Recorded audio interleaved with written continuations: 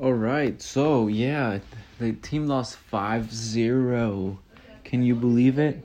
5-0. What do you have to think about that? Who didn't do their job?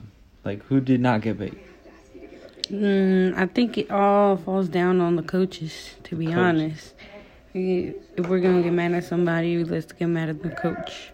The coach. And the ref, because sometimes refs are bitches. Right? That's what I'm saying. Fucking bitches. They get paid too, right? Yeah, they definitely do. I wouldn't blame the people on the sidelines. Like the... What are they called? The linesmen. No. Oh, the ones like in their rookie year. I don't think I blame them either. They're just learning along the way. But at the end of the day, it's a team and it's a team thing. So the team lost. The team lost, yeah. Correct. Can't blame one person, but come for the coach. If you're gonna come for somebody.